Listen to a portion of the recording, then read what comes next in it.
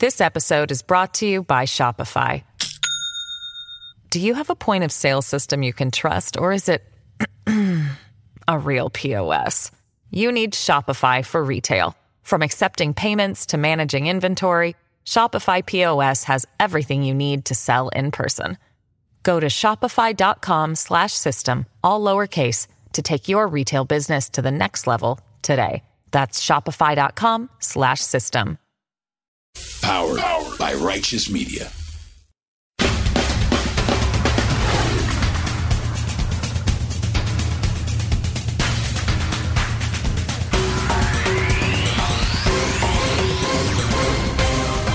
Welcome to Independent Americans. Welcome to episode 147, our last show of the year. I'm your host, Paul Rieckhoff. Yep, it's our last show of the year. One last hurrah of the Five Eyes before 2022 hits.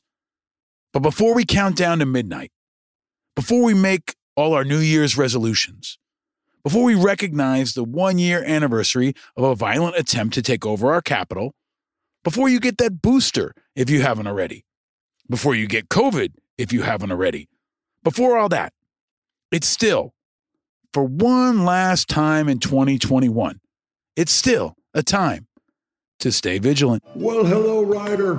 Hello, River. This is your old friend, Santa Claus. Oh, it's just a few hours before I begin my trip. I wanted so badly to write a letter to thank you for being such good boys for your mom and dad, but Santa just ran out of time. So many toys to be tested, so many cookies to be tasted. So I want to tell you we're both at the very tippy top of Santa's nice list. And I just know it's going to be a very Merry Christmas and a Happy New Year. Ho, ho, ho. Yes, it was a Merry Christmas. And as you may have heard in our last episode, at least in my house, it was also a COVID Christmas. But despite that, we're adapting, improvising, and overcoming, and working to make it a very happy new year. If you don't recognize that Santa voice, it's our old friend, WWE wrestling legend, Mick Foley. If you never heard my conversation with him, go back and check out episode 80 from October of 2020. But rockin' reindeer, Santa sent my boys that video on Christmas Eve. Thank you to our good friend Mick Foley for putting a good word in with the big guy for our boys. And for all you do, Mick, especially for so many kids. You made many Christmases brighter, and you embody what this holiday season is really all about. And check out the video on my social media if you haven't seen it, but he is the best Santa. And when I say look for the helpers, I mean people like Mick Foley. So belated Merry Christmas. For our family, isolating in the mountains was definitely a bit easier than in most other places, and we made the most of our COVID Christmas. And now, my wife, after 10 days, has finally tested negative, and me and the boys have amazingly avoided testing positive so far. And we're thankful. This has been a rough year for most of the world. And for me and my family, a pretty bumpy Christmas time. Soon after recording last week's episode, and soon after wrestling with all that is a COVID Christmas, we had one last Christmas time surprise. Santa wasn't the only one on the roads on Christmas Eve. I had to jump in my car and do 90 miles an hour and take my 2-year-old to the emergency room after he ate a toy car, which for a 2-year-old can be pretty dangerous. It was harrowing, and it involved a lot of puke and a high blood pressure reading on my part, but thankfully, the little guy is completely fine now. So the ER on Christmas Eve was where I was with my son. The ER on Christmas Eve is actually a place I've been before, and I'm lucky to know that it could always be worse. And I'm grateful for what I've got, especially the perspective that I've got. And I think it's something we all got this year. Perspective is an invaluable gift that I'm forever grateful for. And it's what I wish for my children above all else, except maybe love. So on Christmas Eve, when I got back from the ER and I changed my shirt covered in puke and I wrapped a few presents and I watched my kids sleep, I poured one out for Command Sergeant Major Eric Cook, just like I do on every Christmas Eve. Because it was Christmas Eve 2003 in Baghdad when a roadside bomb killed Command Sergeant Major Eric Cook, our beloved Sergeant Major. We spent that Christmas Eve mourning, reflecting, fighting, and eventually together in one room, reflecting and drinking and thinking and celebrating life and remembering our friend. So every Christmas Eve, I pour one out for Command Sergeant Major Eric Cook, and for all those I served with, for all those that we've lost, and for all those we've left behind. And for all of them, I try hard to enjoy and appreciate every day, especially this time of year. It's good to be alive, and sometimes it's just good luck. So this time of year especially, I hope we can look out for each other, spread the love, and look for the helpers. They come in all forms, and Santa was very good to many of them. And many of you who've been with me and the whole Righteous Media team all year long and ever since we started this show. I want to thank you for all your gifts. I want to thank you for all your support. And most of all, I want to thank you for the gift of your time. You spent a lot of time with us this year, and I hope it's been valuable to you. I also, of course, want to thank our Patreon members who help us keep this train running. And I want to welcome new folks like Matt Greising, our newest patron, who wrote, "I would like to dedicate my membership to the helpless metaphors that Paul beats mercilessly to a pulp every week. Thank you for being a voice of reason." I think that means he likes the show. But anyway, thank you, Matt, for being a supporter. And thanks to all of you who send emails, who post comments, who sent tweets, like Kimmer out in Iowa. She wrote to me to say, "I had my 6-year-old daughter listen to the story about your 6-year-old at the beginning of the pod. She got her second dose yesterday. And she cried before, during, and after. And she gave me a big hug, got all bashful, and said, 'Thanks for letting me hear that.'" Well, thank you for sharing that, Kimmer. Thank you to your daughter.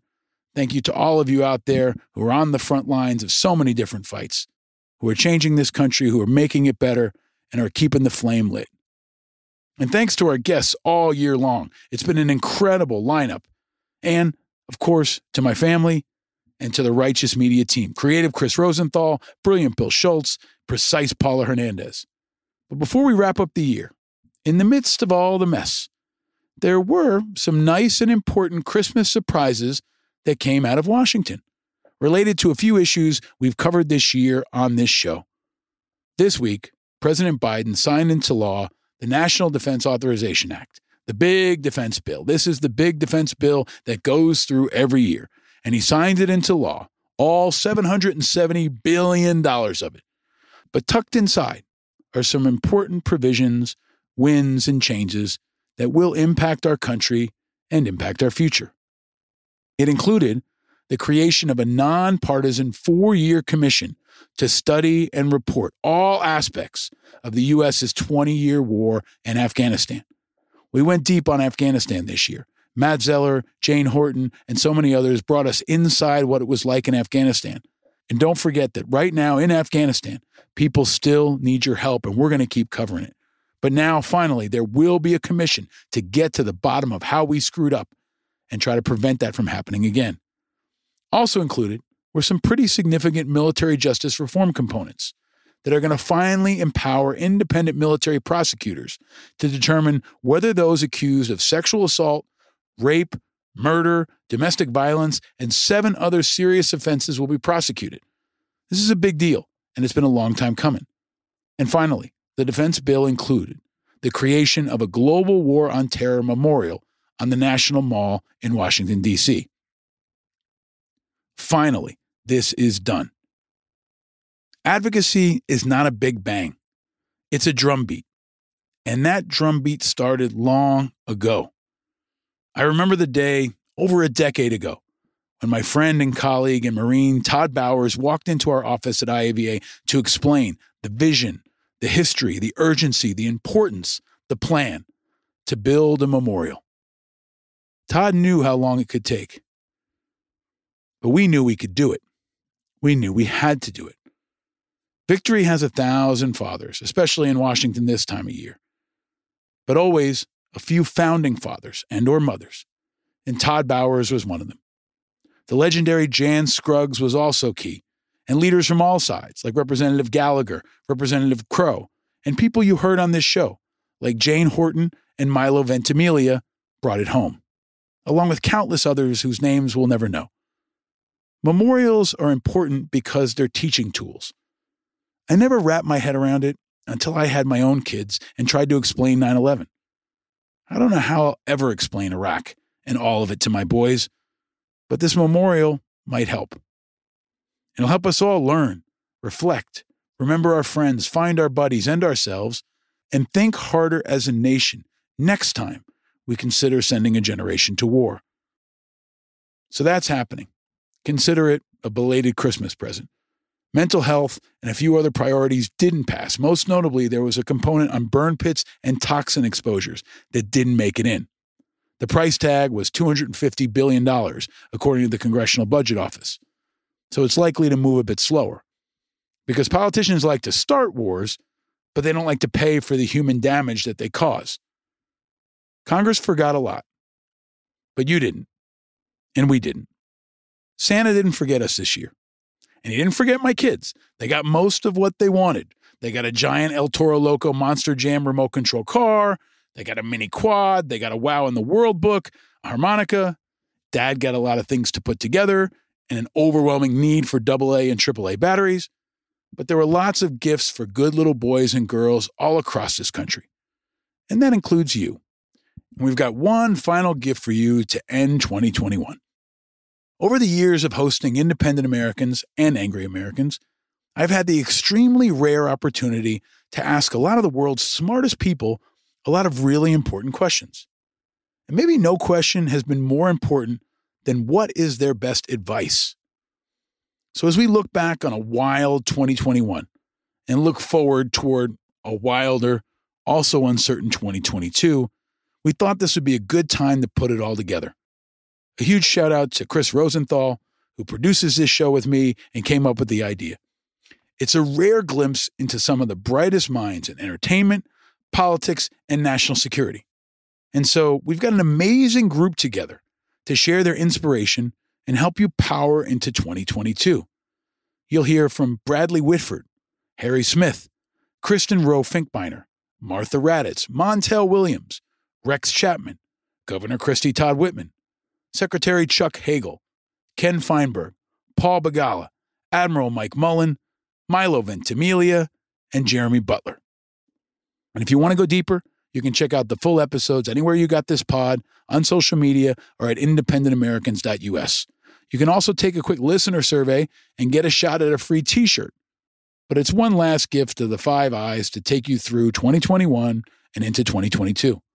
We'll be back next month with new shows. And as always, Independent Americans will continue to be your trusted place for independent news, politics, inspiration, and hope. Until then, we made it, folks. It was rough, but we're alive. And sometimes that alone is worth celebrating. Welcome to the end of 2021. Welcome to the start of 2022. Welcome to Independent Americans, episode 147. Stay vigilant, America, and Happy New Year. It's gonna be a fucking New Year. Fucking New Year. Got to be a fucking New Year. Fucking New Year. This episode is brought to you by Shopify. Do you have a point of sale system you can trust, or is it a real POS? You need Shopify for retail. From accepting payments to managing inventory, Shopify POS has everything you need to sell in person. Go to shopify.com/system, all lowercase, to take your retail business to the next level today. That's shopify.com/system. Bradley Whitford. It always makes me laugh, like if you do the Bill Maher show, they're always back there like pushing liquor on you. Have you noticed that? Oh, yeah. Only liquor when you went? Yeah. Yeah. Well, I mean, that's after. Let's talk about that. Yeah. That's after the show. Like, here's a piece of career advice. Don't drink a bunch of booze and get on TV and talk about politics. Probably not a great idea. Hasn't stopped a lot of others. No. Right? No. Harry Smith. One of the things that I tell young people who I come in contact with, who either, come in looking for advice, or people I work with at NBC, is you can't do enough homework. There's no such thing as enough homework. You need to, if you are an actually curious person that is like hungry for information, not curious, like I'm a bit curious. That's a huge advantage, because the more you learn, the better off you are. And especially for these in our world, because so often we get a tiny amount of time to tell a story. But if you understand as much about it as humanly possible, it's going to help you tell that story better. Kristen Rowe Finkbeiner. My grandma is so funny. She gives me so many secrets to life, all of which are useful right now. One of them is always look for the positive, and you will be able to find it. The negative is out there, but look for the positive and bring energy that way. But her other favorite piece of advice that I love and I try to take to heart is always try to leave every place you go a little bit better than you found it. And that means you wipe the sink when you're in the public restrooms, and you wipe out bad public policy when you're looking at our government. Martha Raddatz. What are your lessons learned or advice for people who are going through that struggle now? I guess I'm going to go to my answer about knowing you have gifts. I don't think of myself, honestly, as anything particularly special. I think I've worked hard. And when I think back of younger me, I don't think I really had any great goals. I just wanted to work and learn. And the people I admire most are those who get up every day and want to learn something and want to contribute. And right now, I think it's super hard to feel like you're contributing or you have purpose. I think that's one of the hardest things. I think it's one of the hardest things for veterans. Montel Williams. I've realized myself in the last 30 days that no matter what, man, I try my best to always be a person who sees the world half full, the glass half full. I'll never see it half empty, ever. It's always half full. Even when I want to try to get myself into a depression, it's half full. I can't do it any other way. And I do that, and I believe that because I've also believed something since I was a small child. I alone own the definition of who I am. No one else can define me but me. I have the capability, if I believed all the bull crap that people have said about me being a kid born in the ghetto, I should be dead or in jail. If I believe all the crap that people said about me of African-American male who supposedly does the worse with MS than anybody else, then I should be dead. If I believed all the crap that everybody else had to say about me, I wouldn't be me. Rex Chapman. There were a couple nights I slept in my car after being a lottery pick and making millions of dollars and all that. Where I didn't know what tomorrow was going to bring. And the best thing that I could say is just find somebody, if you're struggling, find somebody, whoever that is, who will listen to you, who will just hear you cry, who won't judge you for feeling however you feel.